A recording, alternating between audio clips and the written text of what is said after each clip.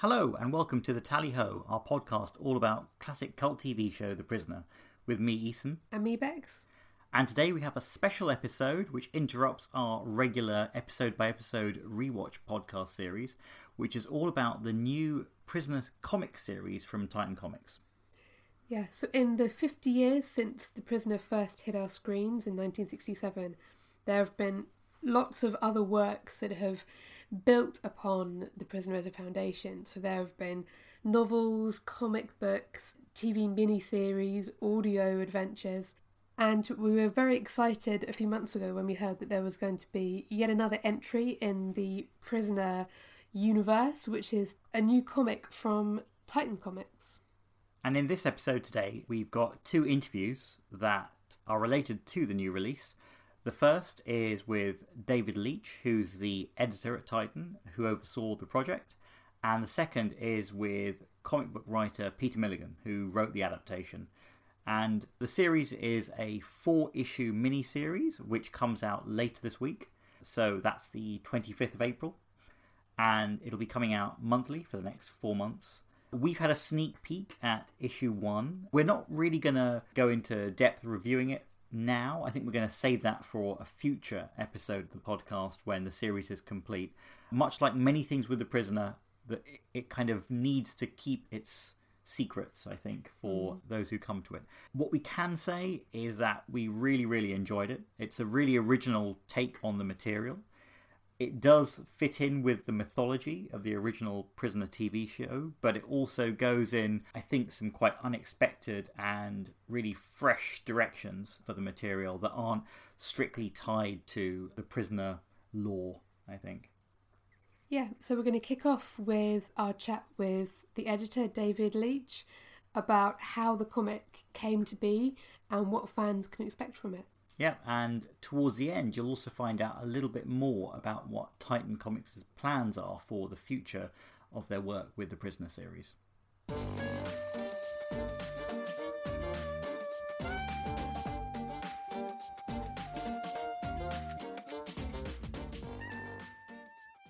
So we're delighted to be joined by David Leitch, editor of the new Prisoner comic from Titan Comics. Hello, David. Hello, how are you?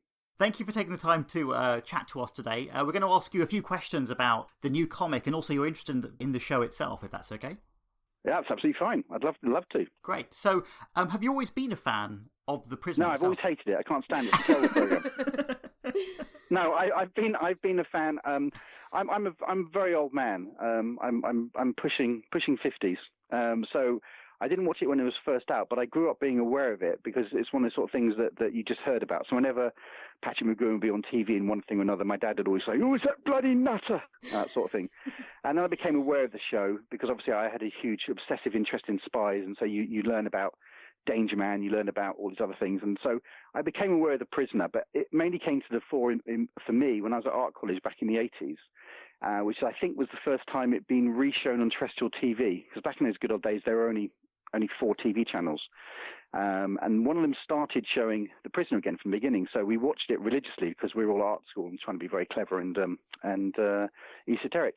And there was one episode in particular that me and my best friend, we watched. And it was just incredible. I mean, I think we actually recorded it onto our VHS machine just to watch it over and over again.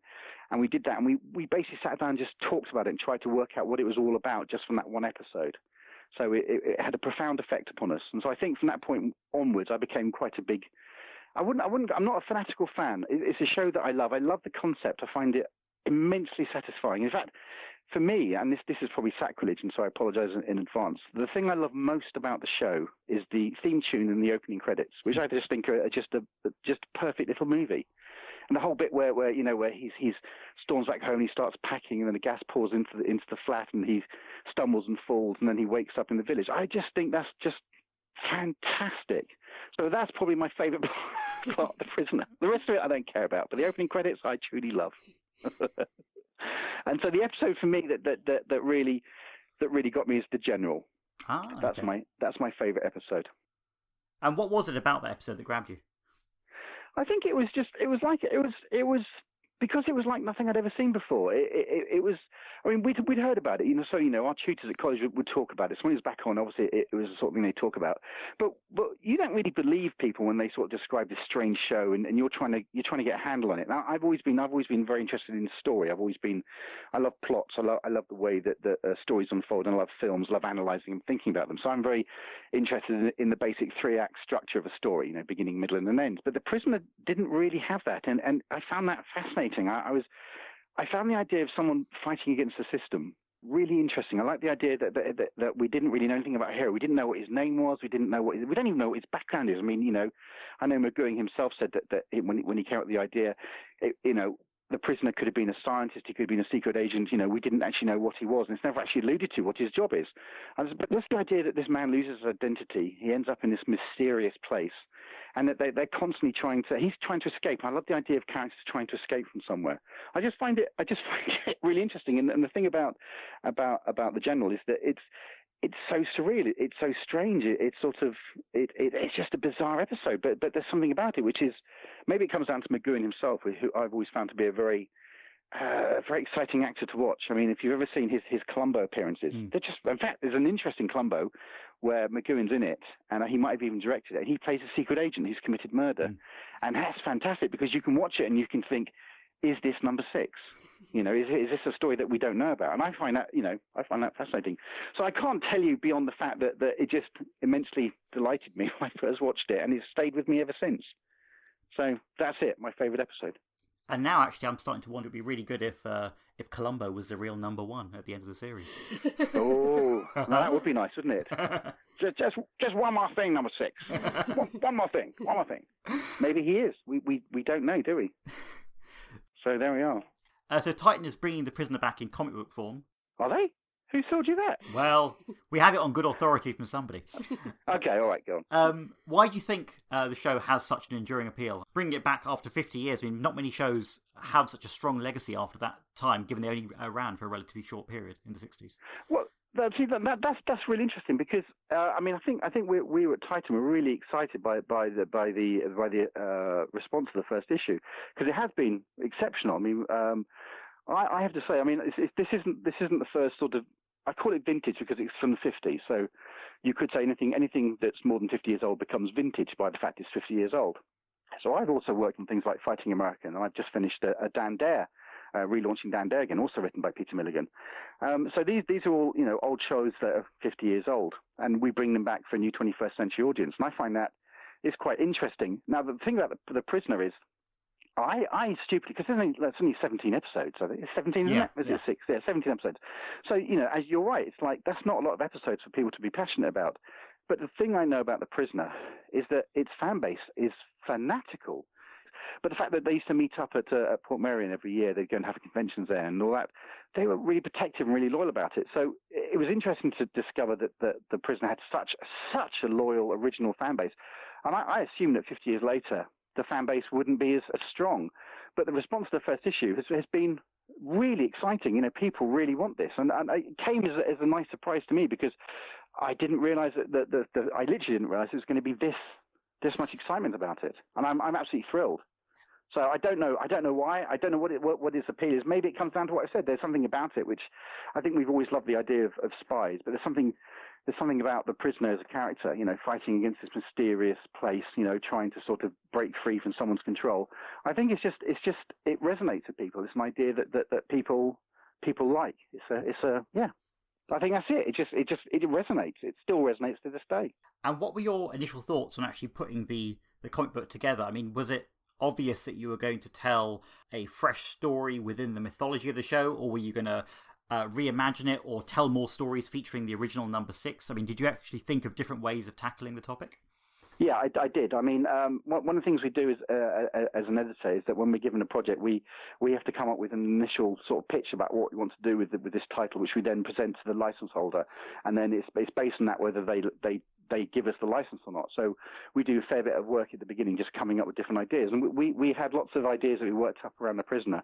And I initially sat down and thought, well, like you said, should we do the original Prisoner? And one of the things that occurred to me was that we couldn't do the further adventures of the original Prisoner unless we set it back in the past. And I didn't really want to do that. I sort of thought it was I thought it'd be interesting to see what's happening now. But I also thought it was interesting to imagine that the village itself is the story, that the actual prisoner, he's a character who had been in the village, but the village still exists.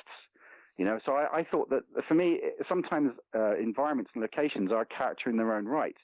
And that's what interested me, which was if the village was still around now, what would it be like? And I think that was the starting point. But initially, yeah, we did look at it. I looked at ideas like, could it be the son of the original number 6? Could he be going back for revenge? Could he be, or maybe we do, like you suggested, we do one set in the 60s and do that again. But I thought, well, what's the point in doing that? Because number 6 escaped, or at least I consider he escaped. So why go back and do it again? What's he going to do? He wakes up and he's back in the village. It would be, for me, I felt that would be sort of unfair to the character. I like to think that number 6 escaped. He's free of it. Why stick him back in it? It felt a little bit nasty. You went to all the trouble to escape and actually go banging back in again. Hey, thanks, guys. What more do you want? So no, I wanted to do something new with him. I sort of wanted. I think what it was the idea of. I think with always this sort of stuff, that sometimes I get given challenges to do at Titan. Can you come up with a new idea for this old property? What do you think? And I go away and I think about it. And I have the sort of brain which is, if you say one thing to me, my brain is instantly racing off, coming up with ideas and solutions, because that's how my brain works. So when it came to the prisoner, it was like, what would I do with this world? How could I get the ball rolling?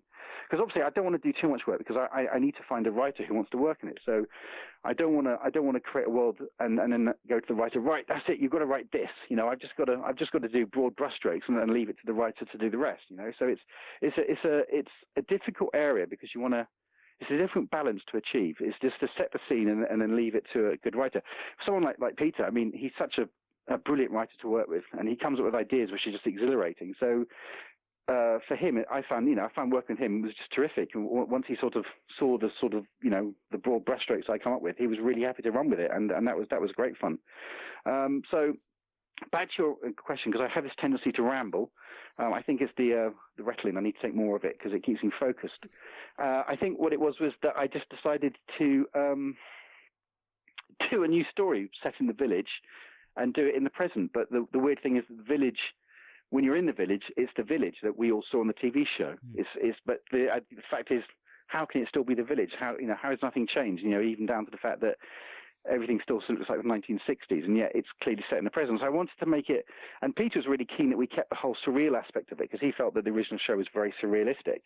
We wanted to keep people sort of confused and a bit trying to work out what we're up to, what's going on, what's real, what's not real.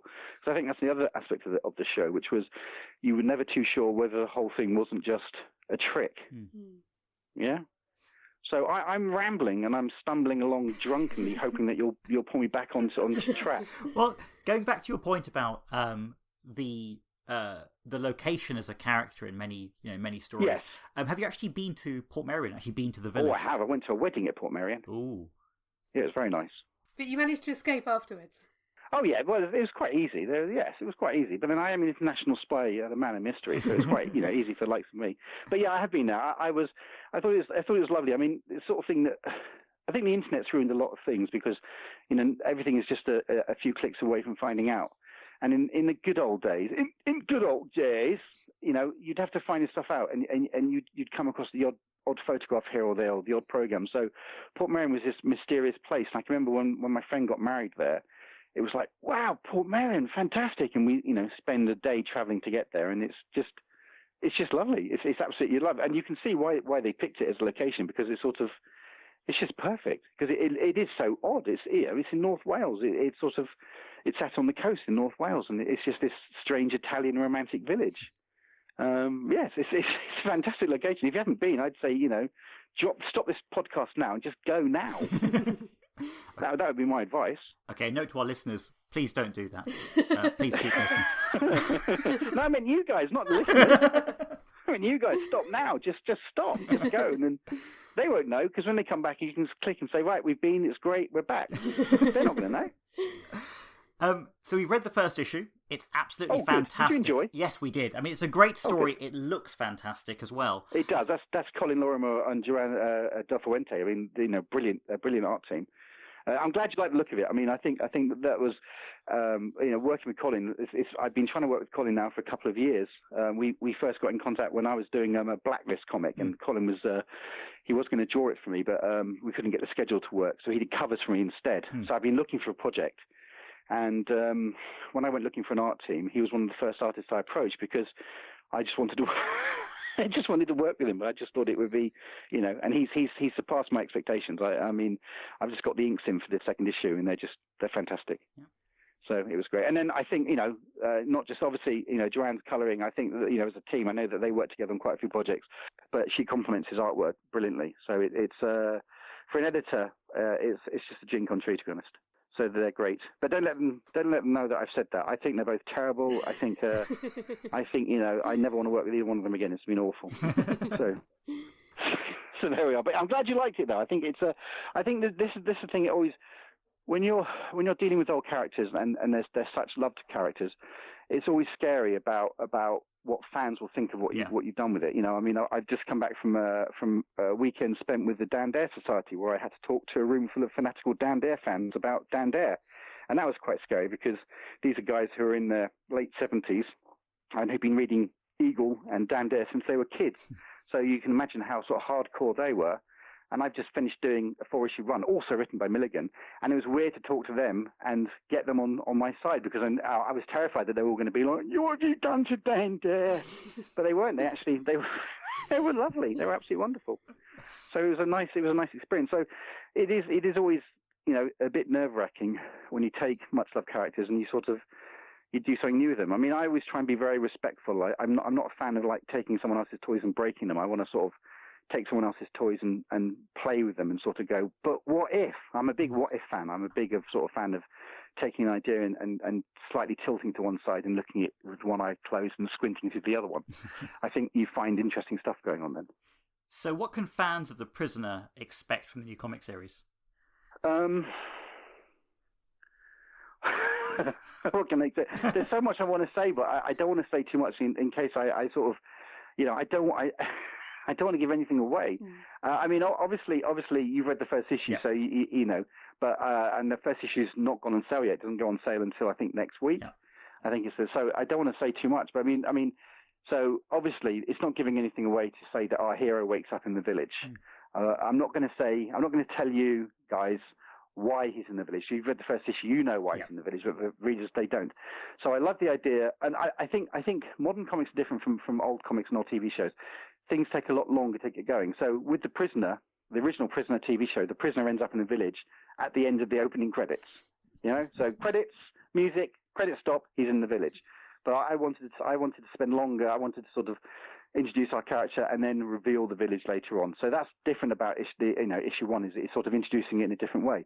But once what can readers expect? It's a twisty one. It's a strange one. It's surreal. There's certainly elements that they're going to know. It's in the village, and when number 6, the new number 6, because our hero is designated number 6, and there's a number 2, and there's obviously the ubiquitous but unseen number 1. So all the elements are in place. There's also the Undertaker, the Rovers are there. It takes place in, like I say, Portmeirion plays a big part. But is it Portmeirion? Clearly, it can't be Portmeirion, because that's the other thing. How do you hide something like the village in a modern world?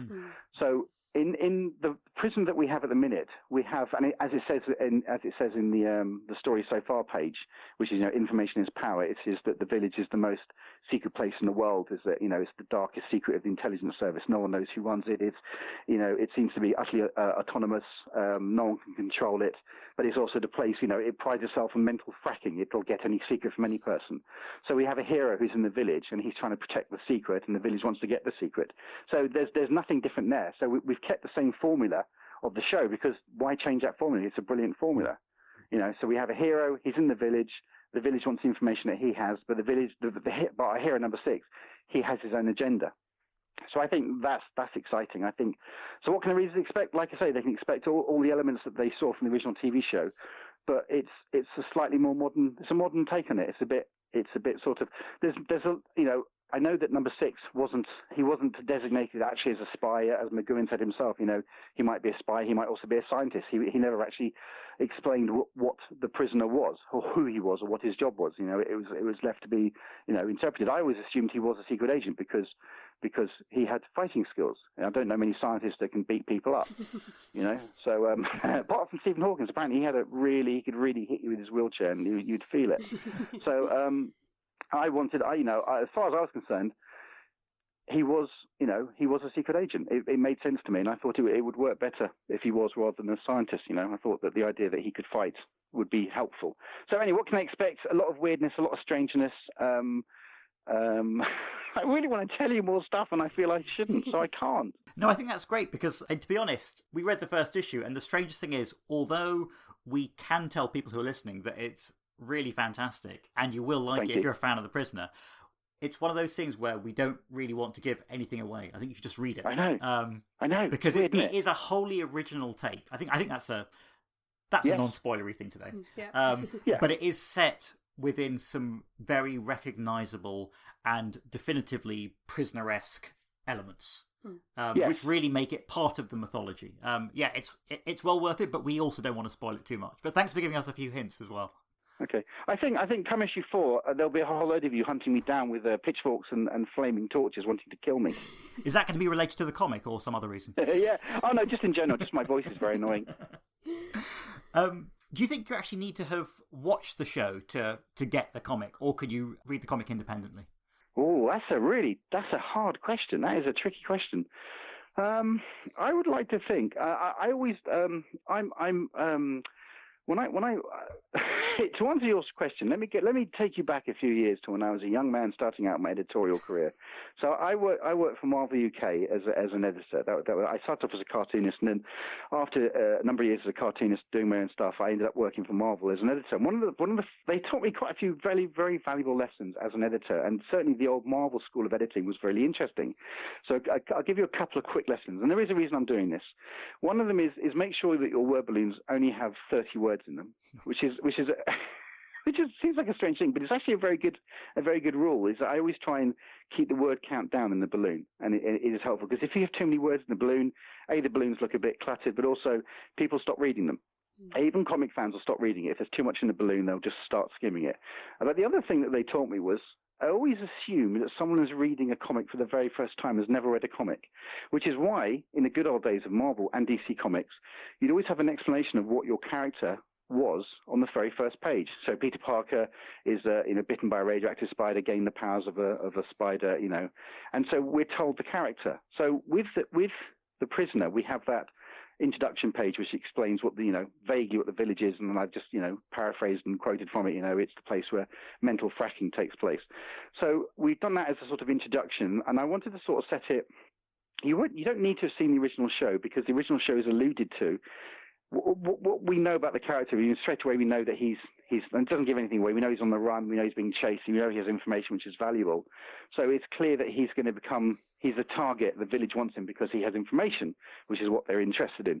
So I don't think you need to have watched the TV show, but I don't think you do. I think there's enough there. There's enough of a story that will hook you and make you intrigued. And hopefully, if you have never seen the TV show, you might want to go and watch the original because I think it's worth watching. I think it still holds up. I think even after all these years, there's nothing like it on TV. I mean, you can look at loads of modern shows and you can say, well, they owe a debt a debt to that show. I mean, Lost is The Prisoner, but ruined. So a lot of these shows, they owe something to The Prisoner. I mean, geez, it was done in the 60s. I mean, it must have been. I remember my mum telling me that she'd watched it when it was first on TV. I mean, I was too little to watch it. She was saying that the papers were furious the day after the last episode was broadcast because no one could understand it. and isn't that incredible that a TV show can have that effect? I mean, that you also that like Salute Grade actually let a show like that go out. I mean, it's just astonishing. I mean, it sort of almost beggars belief that a medium still in its infancy in that respect would do a show so left of field, so eccentric, so bizarre and different. There's no frame of reference. Other people couldn't have gone, oh, well, this reminds me of another show. It was totally groundbreaking. That's astonishing. So I'm rambling again. It's fine. So this initial series is a 4-issue miniseries, I believe? Yes, that's correct. Do you think there are more stories to tell in this new iteration of The Prisoner? Oh, definitely. I mean, Peter and I have discussed it, and he's got loads more ideas. I mean, we're actually discussing, carrying this series on once the 4 issues are over. It's bringing it back for more. So it's we haven't finished at all. I mean, I think we want to do more stories. I mean, I think what's interesting is you've got the radio adventures, which not radio. You got the audio adventures of the prisoner, and they're keeping it set in the 60s. But we're trying to do something set in the present, and I think both of them can coexist because they both deal with the village. As the village, it's still the same location. But I think that there's a universe to explore. There's I don't mean. Well, maybe there is. Maybe there. I know that they did one set on the moon, didn't they? They had a village on the moon. Yeah. But certainly, I'm not. When I say universe, I don't mean the universe. I mean as in you know what I mean, guys. So yeah, I think there's loads more that I think will be very interesting to explore. So I'm very excited by that prospect, definitely. And issue 1 is going to be out this Wednesday, which is April 25th. What's going to be the actual release schedule of the comic, and where can people get their hands on it? It's going to be monthly. So issue 1 comes out this month, and then every month roughly the same sort of time. So 23rd, 24th, that sort of. I think it's a Thursday. It's always a Thursday of the month. For the next 4 issues, it's going to come out one issue every month, and then it'll be collected together into a graphic novel collection. I think 2 or 3 months after that. Okay.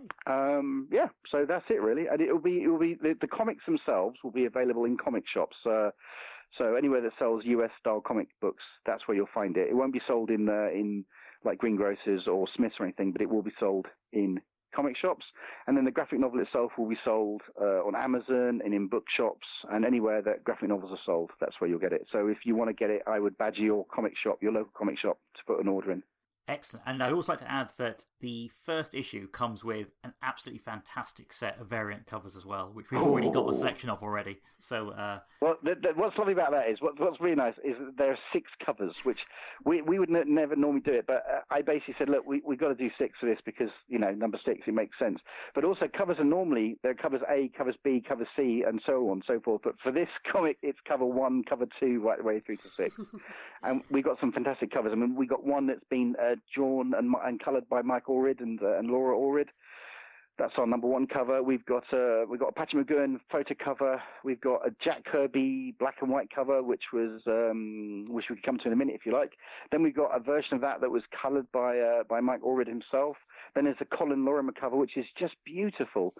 We've also got a cover by my brain, don't find me brain. Come on, brain, you can do it. Look, there's the finishing line. Quick. John McCree, he's done us a cover, which is lovely, which is the prisoner being smothered by rovers, which is very nice. And then we've got a black and white version of Mike Allred's cover. So 6 covers I think I just did there. Oh, and there's also the Chris Weston one. Oh my gosh, the Chris! Oh yeah, now that's an exclusive. And the Big Finish one. Yes, Big Finish. Oh no, the reason I didn't mention those is the Big Finish and the Chris Weston. They're both store exclusive covers, so they've been done. Obviously, Big Finish. They've got the special exclusive cover which they're selling themselves, and the Chris Weston was done as a store exclusive. So that's very good. And then come the graphic novel, we're going to have a newer, a more exclusive cover again, which has been drawn by Ryan Hughes. He's done us a cover, and that's going to be a store exclusive graphic novel cover. Wow! So it's exciting times. It's very exciting times. It's a wonderful project. Honestly, I'm so chuffed to be a part of it because like I say, it's a show that I've been aware of my whole life, and it's just great to be a small cog in this lovely machine. So for me, the thing about the Prisoner comic is it's not just a one-man thing. It's a team effort, and it's not just the people who make the comics or the people behind the scenes at Titan, for example. But it's the team that put it together who are very important. So you've got Peter Milligan, the writer, fantastic stuff.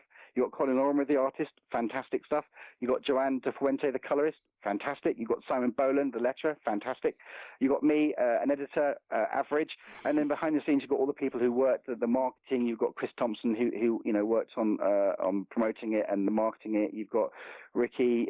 You've got loads of people who all contributed to actually, helping to make this comic what it is. So it's just, and that's what I find exciting about comics. Is it's not a one-trick pony. There's a whole load of people all working to make this thing coalesce into something, and that's what's exciting about it. That's what I get a real buzz out of. So I want to thank all those people. Thank you very much. I love you all. Now, you alluded to it a little bit earlier on, but I thought I'd ask you a little bit about what Titan's future plans are for The Prisoner, because you mentioned Jack Kirby. I did. And we wondered if you could say a little bit more about that. Okay, so this is something, as I talk to you, the hairs on my arms are standing up, because this is something which is genuinely, I think, astonishing. So one of the things I do at Titan, beyond doing originated comics for the US market, I also do vintage collections for Titan. So I've done collections of Flash Gordon, I've done collections of Mandrake the Magician, I've done collections of Betty Boop and all sorts of things, and I do the Dan Dare collections for Titan Comics. So one of the things that came with us when we got the license to do The Prisoner was to, honestly, this I find this so exciting. We got the rights to reprint the original Jack Kirby and Gil Kane Prisoner pages. So back in the 70s, Marvel Comics got the license to do a Prisoner comic. And they did one issue. They did the first issue. So they took Arrival, and they got Steve Englehart. He wrote a version of the script, and Gil Kane drew it. He drew, I think it was 17 pages, and it just got to the pencil stage. Now, Jack Kirby at the time had been working at DC, and then he came back to Marvel Comics, and he got given a whole load of new stuff. But he also got given all of these really interesting adaptations. So I think at the same time he did an extraordinary adaptation of 2001: A Space Odyssey. He did an adaptation of the movie, and then he did a 10-issue series based on the characters from that. But he also had a shot at doing The Prisoner. So he did an 18-page version that he wrote and drew of The Prisoner. When it was finished, it just sat there. Marvel did nothing with it. So Marvel had these two comic strips drawn by arguably the two of the greatest comic book artists who have ever lived, Gil Kane and Jack Kirby. I mean, these guys, Jack Kirby himself is, Jack Kirby's impact on the comic world is genuinely astonishing. Genuinely, I mean, he has to go down in history as one of the most important artistic people who's ever lived, because his output was just beautiful. His artwork was gorgeous. So anyway, this artwork sat around for 30, even longer than that, because it was drawn back in the 70s, and we're now in the year 2018 or so, I'm told. So that's quite a long time. What's that, 40 odd years? Yeah, yeah, about 40 odd, maybe even 50. I know, it can't be 50, can it? Anyway, my maths has never been my strong point, so maybe one of you guys can work out how many years it's been. Anywho, so they did nothing with it, but we got the rights to reprint this stuff for the very first time. So the internet has sometimes shown pages of Jack Kirby and sometimes shown pages of Gil Kane, but they've never been collected. They've never been presented together. So one of my jobs as the editor was to find the artwork. Now, that took me 18 months of searching to find the people who own the artwork, and luckily I did. So I found, in fact, the Gil Kane artwork was actually very easy to find. That wasn't a problem at all. And the owner was a guy called Bob Wayne, who used to be at DC. He's one of the big head honchos at DC Comics. And he bought the pages; they belonged to him. And so we did, we talked to him, and we got the pages for Gil Kane.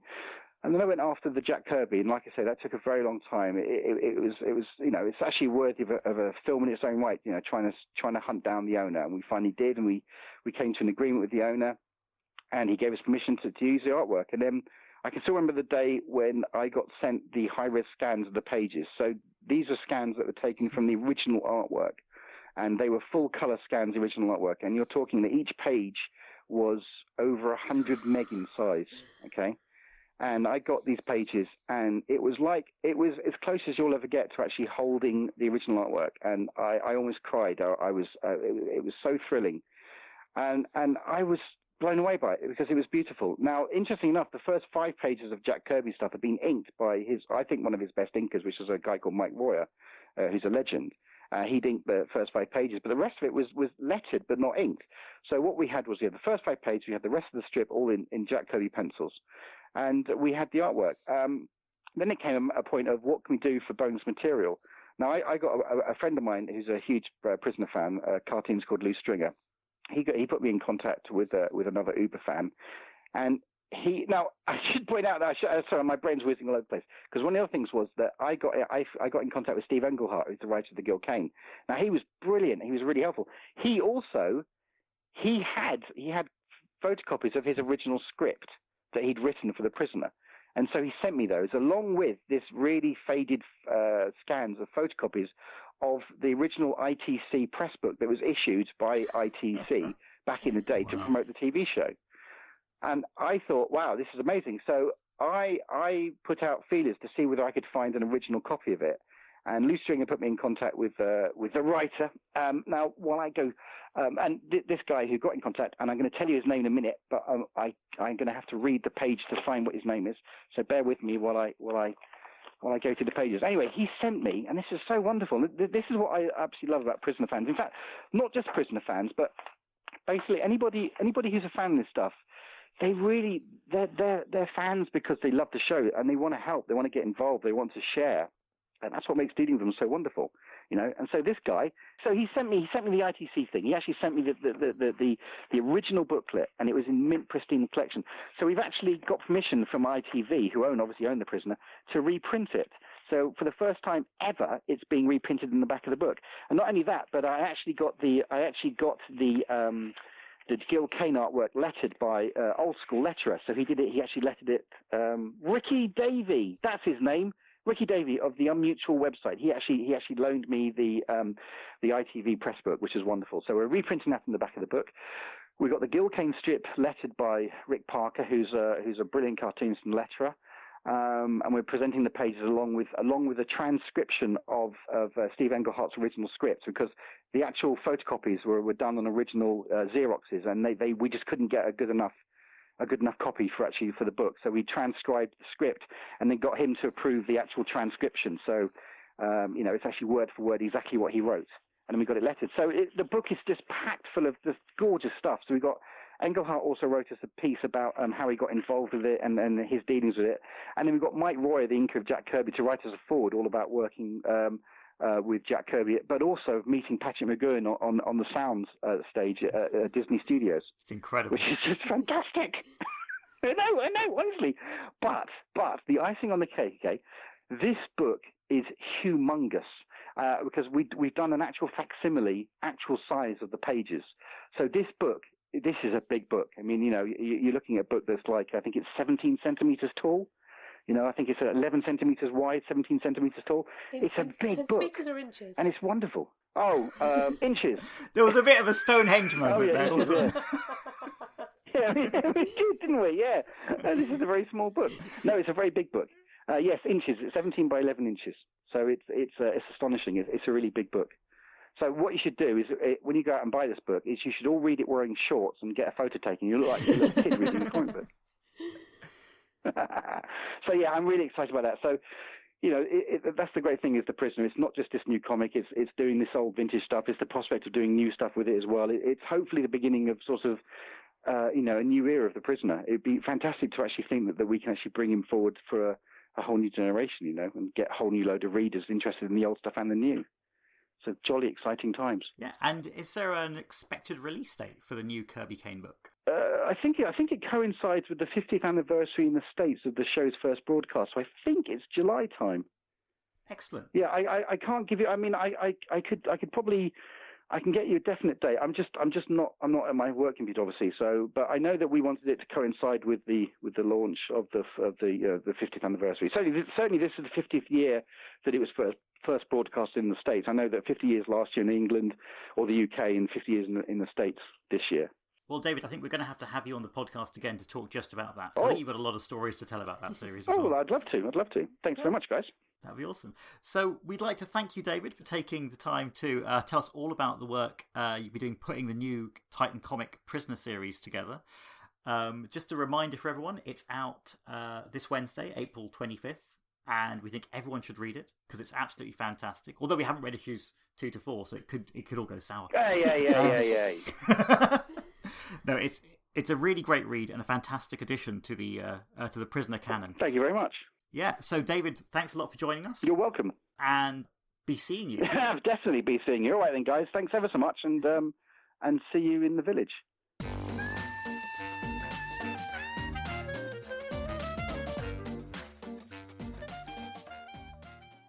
So we'd like to thank David for taking the time to chat to us about his work putting together, well, I think a lot of the different prisoner projects which are taking place at Titan Comics at the moment. As we said at the top of the episode, our next interview is with Peter Milligan, who's a legendary comic book writer, written a tremendous number of series for Marvel, for DC, for Vertigo, for absolutely everyone. And Peter is also a fan of the original series as well. We were delighted to chat to him about what his thoughts are on the show and on the new series as well.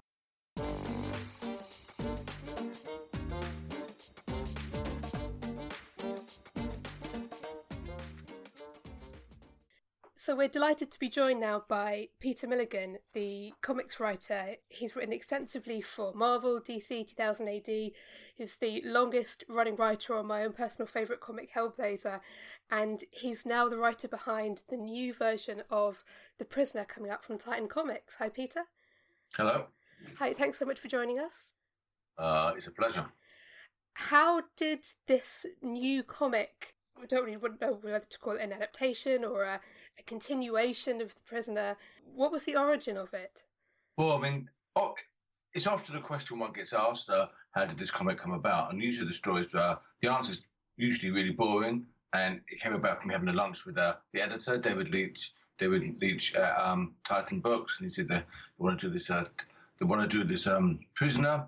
He had kind of a rough kind of outline, but wish I could then mess around with my own stamp with and make out of what I wanted, i.e. the characterization, i.e. the themes, these things which I think are stuff I'm interested in. So we kind of, I kind of liked where he wanted to head with it, and he liked what I did with that, and we decided to do the comic.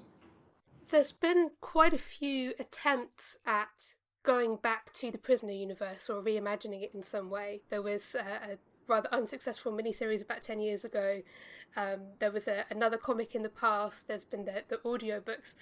Were you concerned by any of the reception that they had? Or were you not too worried about what quite a sort of fickle fandom might think about it? Honestly, I wasn't too worried, because you never know. You never know what the zeitgeist is going to bring. But no, I think what we can do is be confident that what you're writing is something you care about and you think is interesting and you think is true to something that you believe in. And I did, and I do, and so therefore I think I mean, what's interesting about our take on the book, we weren't desperately trying to reinvent the village wheel. Our job was not to retell the village, but the village is really, or the prisoner, is really a part of a story that we're telling, or I'm telling, and yeah. So I think in that way, because it's not purely about the village, it's not purely about the prisoner. It's about a person, a character's attitude towards it, and his relationship with it. I think that way, we're not trying to change what happened in the past.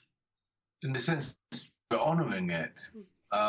It's, I think a lot of it's fantastic. I mean, in this world of this story that I've written, all that happened in the past existed, and it's referred to, and the village is referred to, and even number 6 is referred to. So we exist in the same universe. So we're not trying to change the universe, but we're simply telling a story about now, and about a character who exists now, and about what the village is up to now. Were you ever tempted to write a story about number 6, or did you always want from the very beginning to have a new character? Well, I wanted a new character because I think you just have more freedom to kind of tell the story you want to tell. As soon as it's about number 6, you're kind of, I think you're hamstrung a little bit by what you can and cannot do for legal reasons and for artistic reasons, and for the story was told. So there was so much of it was told in the past. Unless you had a really burning desire to write a story, and you really had something important to say about number 6, what's the point? Because they said so much back then, and it's like, if you had an idea and if you had something you were burning and really hot to say about number 6, absolutely, it was worthwhile. I didn't want to go back there, but I liked the idea of operating in a universe where all that stuff existed, or had existed. We talk a lot on the podcast about the reasons why The Prisoner remains so kind of politically and socially relevant, even though it's been half a century since it was made. Was that one of the things that attracted you to wanting to use the village and those ideas as a starting point? I think the reason why the Prisoner and the village has remained, if you like, relevant or interesting is because it was so undefined or ill-defined, deliberately so. I think it can mean anything to anyone, and I think that it's like by becoming everything, it becomes every possibility of everything. And so I think that because it was not specific, who was number 6? What was he there for? What is the village? These are questions that are never answered clearly in the story, in the original program. So I think that therefore people can bring to the story what they wish to see out of it, and so I think it's quite malleable in that way, and it's quite shaped by people's expectations or people's wishes. In the original series, there was a lot of ambiguity about number 6. The fact that he didn't even have a name that we were aware of. You were never entirely sure what his job was, although you kind of suspected that it was something to do with being a spy. In the comic, you've very deliberately got a character who has a name and has a job from the very beginning. I was always kind of interested in the real number 6. The parts of The Prisoner, I think because a lot of my comic work is quite weird, I'm known for doing quite weird stuff. I think people expect me to have loved the weirder parts of The Prisoner. And some of the stuff was great. But I always liked the stuff which was a bit serious and there's a sense of a real person. I think that's scarier. One of my favourite authors is Franz Kafka, the Czechoslovakian, also The Trial and Metamorphosis and Castle. And I think that what makes him so amazing and still relevant, first, it's like a story like a Metamorphosis, where Gregor Samsa wakes up and he's turned into a giant bug, and that's what the story's about. But I think what makes it chilling and what makes that story work is that his surroundings, he's in a very kind of domestic situation. He's in his bedroom, his sister and his father and his mother. He interacts with his a very normal, recognisable, solid, real environment. And I think that's what makes his predicament more scary.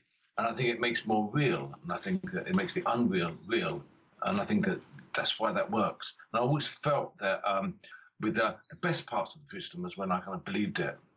So in our story, we kind of draw the curtain back a little bit, and we really see more about our lead character, the person who, if you like, steps into the shoes of number 6 and becomes the new number 6. And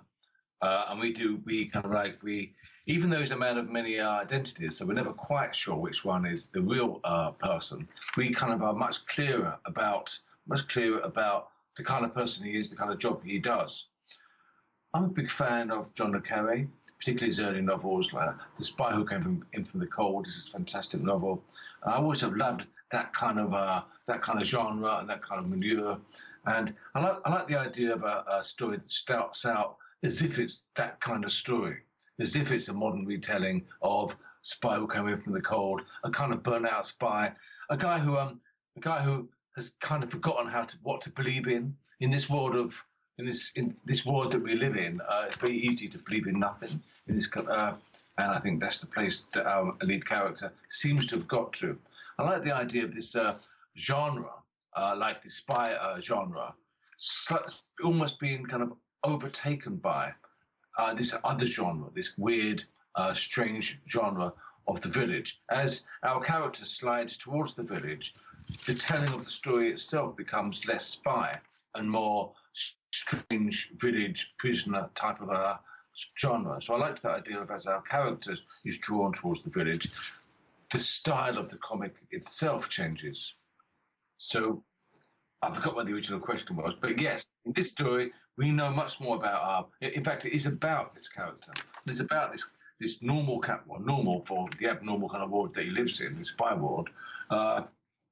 It's about his character and his character's relationship with the village and what the village means. In our retelling of the story, the village exists.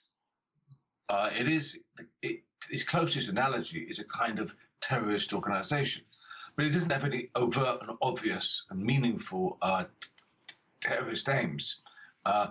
In fact, one of the things which foxes people and British intelligence so much about the village is exactly what does it mean? Because some of it, what does it want? Why is it doing these things?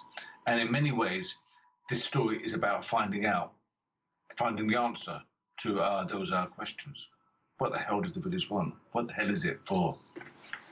There's going to be 4 issues in the current run. So are you planning more already? Planning might be a slightly strong word, but I think I am mapping out another idea, and I think if everyone's happy, I think with a fair wind, I think we'll probably do another storyline. But nothing is definite until it's signed, sealed, delivered. You know. So we've had a look at issue 1 already. We've had a sneak preview of it. And you still want to talk to me? Oh yes. It looks really stunning. How do you work with the artist Colin Lorimer on the design of it? Do you give a lot of description about what it's going to look like, or do you give general descriptions, or how does it work? Yeah, my scripts are quite full. I showed a script, a comic script, to a producer who worked for Hammer Movies, and she had never seen too much comic book stuff. So I gave her a comic book, and I showed her my comic script from which the comic was drawn, and she kind of looked. She was interested in looking at it, and she said it's like some way between. It's a bit more than just a normal film script. It's more like a shooting script. Every shot I would describe. I describe fully enough, I think, that an artist, if he wants to add anything more and just follow my descriptions, can just go along and just do it. The good artists take what I've said and meant, but bring their artistic eye, perhaps to occasionally change things and have a better idea. And as long as they adhere to the meaning of the story, and they understand the meaning of the story and what their art changes it or attempting to do is to tell that story, albeit in a slightly better way, I'm very happy with that. Have you ever been to Portmeirion to look around the village itself? I have. What did you make of it? It's amazing. It's small. It's small, but yeah, it's strange because obviously it's not as strange as it appears in the TV series.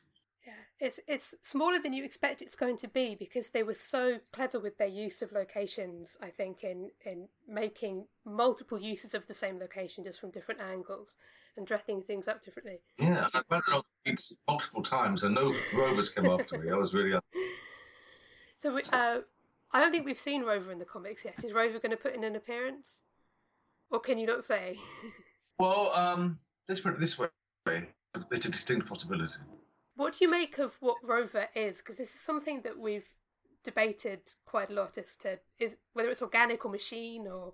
Well, and actually, in our comic, we give one suggestion of what it might be or what it might come from, and so we kind of like take some of the mystery of it away, while still retaining hopefully enough that it can still be debated.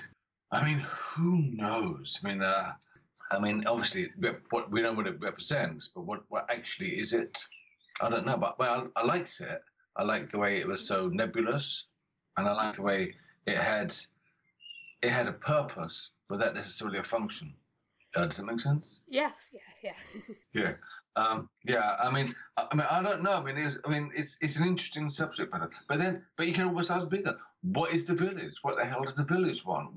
What is the village? This place to which this probable spy has been taken. What is it? It's not the Russians. I mean, what's interesting when the prison was created, it was obviously the height of the Cold War. There was the East and the West. Obviously, what the village definitely isn't is communist. or Americans, and so it sits outside. It sits outside of that kind of binary spy split that the world was actually seriously going through at the time.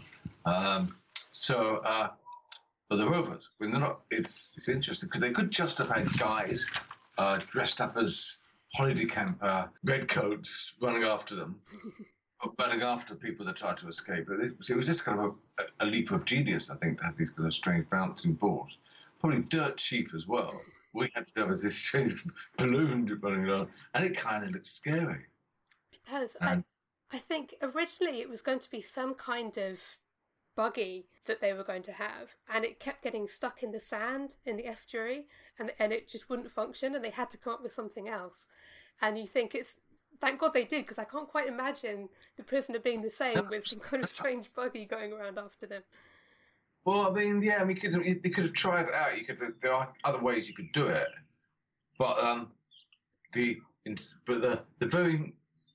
fact that like the rover kind of means everything and nothing. It's an interesting kind of metaphor for the entire program. It's got such a distinctive visual style, the original series. When you were writing it, when you're writing the elements that are set in the village anyway, were you thinking about it in terms of how it would look, the costumes, the locations, that kind of thing, compared with respect to the original? Yeah, absolutely. I mean, like, so for example, there are some security guards who are kind of like play a role, and they kind of take our character around as he's being questioned. And just things like what are they wearing? So you really do think and try to remember what kind of uniforms would be unique. It's not just regular security guard uniforms. You are thinking, okay, they're going to be wearing the kind of stuff which they were all in the original series, but maybe a version of it. There's a trial that goes on, a kind of trial which has echoes of a trial that happened in the original series, and in some of these clothes, I mean, a lot of the clothes in the original series was very 60s, very kind of high, it was almost Carnaby Street kind of fashion, strange stuff, so it's no point just doing that because it would just look silly and out of date and anachronistic now. But I wanted to get a kind of feel of that without being quite as time specific or era specific. Is the comic set now, or is it just sort of generally 21st century, or deliberately vague? No, it's set. I'd say it's set now, in this kind of like age of kind of moral equivalence, where nothing means anything, and our character represents modern man. He represents a kind of a modern society which perhaps has lost its way, and so the theme is about belief. What do you believe in this kind of age? And is there anything to believe in? Is the very notion of belief an outmoded concept? It sounds terrific. We really enjoyed issue 1, and we're really excited to read the rest of them. And it's good to know that there is at least the possibility of more to come as well in the future. Yeah, I mean, obviously, I could say we'll be seeing you, but we'll be potentially seeing you, I think. So, The Prisoner is out next Wednesday. Is it? I never know these things. I tend to, because I kind of, one's you're working on a number of things, and perhaps you wrote this first episode a little while ago. When things come out, I'm always surprised when like, an editor or I see a tweet or something, this comic's coming out. Christ, I forgot about that. So I look forward to it coming out. I'm doing a signing. I might as well say here, I'm doing a signing of Forbidden Planet on the 28th of April, at which juncture I'll be signing The Prisoner. So you can probably rest assured that due to some glitch, it will come out on the 1st of March. 1st of May, rather. Is that at the Shaftesbury Avenue store? It is, yeah. So please, I'd like to see anyone. But of course, I'll be signing The Prisoner. It's my main purpose there, but always have to sign anything and chat to any other friends that want to come. Is there anything else that you're working on at the moment that you can tell us about?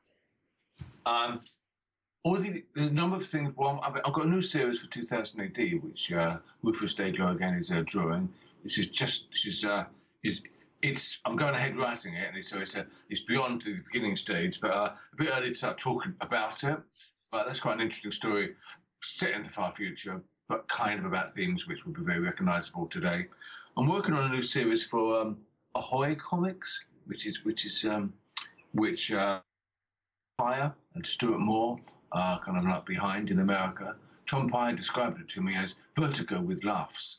So I think that's kind of amusing, which is kind of like exactly what Tom Pye is about, vertigo with laughs. So it's an adult book, and it's I don't want to talk too much about it, but the working title is called Happy Hour, and it's a twisted story of a society which is trying to control its citizens in a quite an unusual way, and which might at first glance be seen as quite beneficial and quite altruistic, but scratch the surface and we see there's some kind of a darker side to this happiness which is sweeping the country.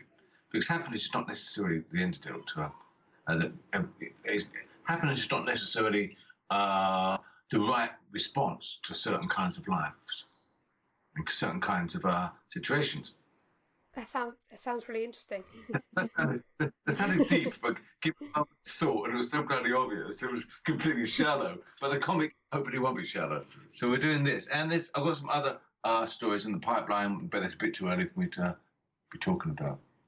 Awesome. Well, thanks again for joining us. It was a great pleasure talking to you. It's been really amusing, and it's a pity there wasn't two of you. In all seriousness, I think The Prisoner, anyone that was a fan of the original Prisoner, I think would be really interested by it, because it's not trying to rewrite the Prisoner rule book, but at the same time I think it's honouring it, and it's making it clear that how important we think that story is. But anyone who actually doesn't know anything about The Prisoner, I think will just come on board and be taken on by the story and to see it for what it is, and I think we'll enjoy the story. Awesome. That's my little push at the end. But I suddenly realise I hear myself sometimes, and I just sound so kind of like I couldn't be asked whether you buy it or not. But actually, I'm completely asked. More asked. And I really want people to read this because I think it's a really good comic. Yeah. Well, having read issue 1, we really want people to read it too. Well, I'm happy to hear that. And spread the word. We will. And thank you so much again for joining us. My pleasure.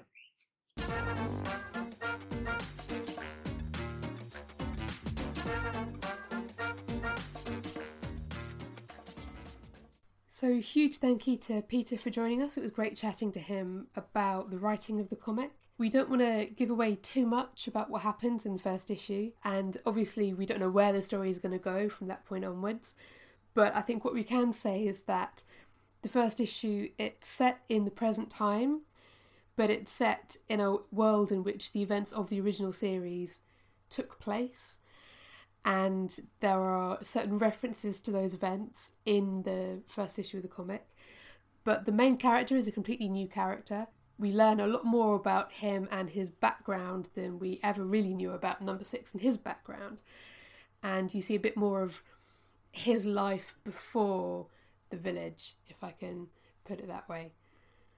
Yes, and all there is, I think, to add without spoiling anymore is, as an issue 1, it's beautifully written. It's beautifully drawn and coloured. It looks fantastic. I think we'll probably discuss it in depth later on, but all we can say, I think, for now is it's well worth picking up. It's well worth a read, whether you're a fan of The Prisoner or you're just curious about what this new title is about.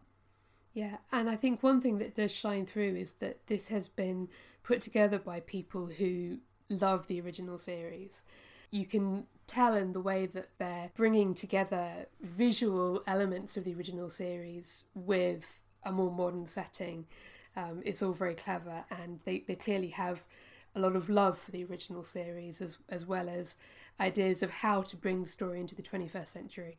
If you're looking to pick up a copy of issue 1, and we strongly recommend that you do if you're a fan of The Prisoner and you want more story within the Prisoner universe, then it's out on Wednesday the 25th of April. If you have a local comic book shop, you'll be able to ask them to get it in for you, and they should be able to do that. If you don't have a local comic book shop, there are some comic book shops online that you can get a single issue from, or you can subscribe to the whole 4-issue series, and of course there'll be a trade paperback collection of it out later in the year. And for people who are really into collecting Prisoner paraphernalia. The first issue does come with 8 really cool covers. There are 6 main ones. There's the first, which is by Mike and Laura Allred. There's a photo cover. There's a Jack Kirby cover as well. There's a 4th cover, which is by Colin Lorimer and Joanna Lafuente, who actually do the artwork and colours for the comic book series. There's one by John McCree. There's a black and white version of the Michael Allred cover. And then there are 2 additional covers which are exclusive to specific retailers. There's a Big Finish cover, which you can get by pre-ordering Volume 3 of the Prisoner audio dramas from Big Finish. You can also buy it independently from them as well.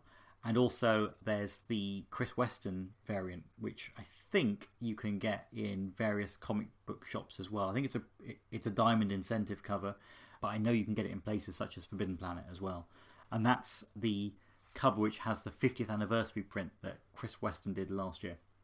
Yeah, and I think that's a Diamond UK variant. So if you're outside the UK, you'd need to see if you can get that from a comic book seller in the UK or Ireland who would be able to post it internationally if you wanted to get them all. And then from issue 2 onwards, there are going to be 2 covers. There's going to be a cover by Colin Lorimer each time, and then there's also going to be a photo cover variant for each one of the upcoming issues too. So that's a wrap on our coverage of the new comic book series from Titan. Later in the year, so probably around mid-July, we'll be returning to the comics in order to discuss the release of the Jack Kirby Jill Kane adaptation, which is being re-released in like an oversized art book format as well. And that'd be a really exciting thing because it's been one of those items which has been known about for a long time. I think there have been some poor quality scans of some of it floating around, but this is the first time it's ever been collected. There are some really exciting extras which David spoke about earlier, and we'll definitely do a feature on that to discuss the release of that as well. Yep, so we're looking forward to that. You'll be hearing more of us in just a couple of days' time when normal service is resumed and we bring you our episode all about the General. Yep, and we'll review the full series of the comic probably when the series concludes and the trade paperback is out. If you want to keep up to date with all these episodes that are coming out, you can find us on Facebook at Time for Cake Snail, or you can find us on Twitter at TFCAA, and on our website, timeforcakesnail.com. And if you do get your podcast through iTunes or through a podcast app, please do take a moment to just leave us a review. It really helps getting the podcast out there. But for now, signing off from the Tally Ho, be seeing you.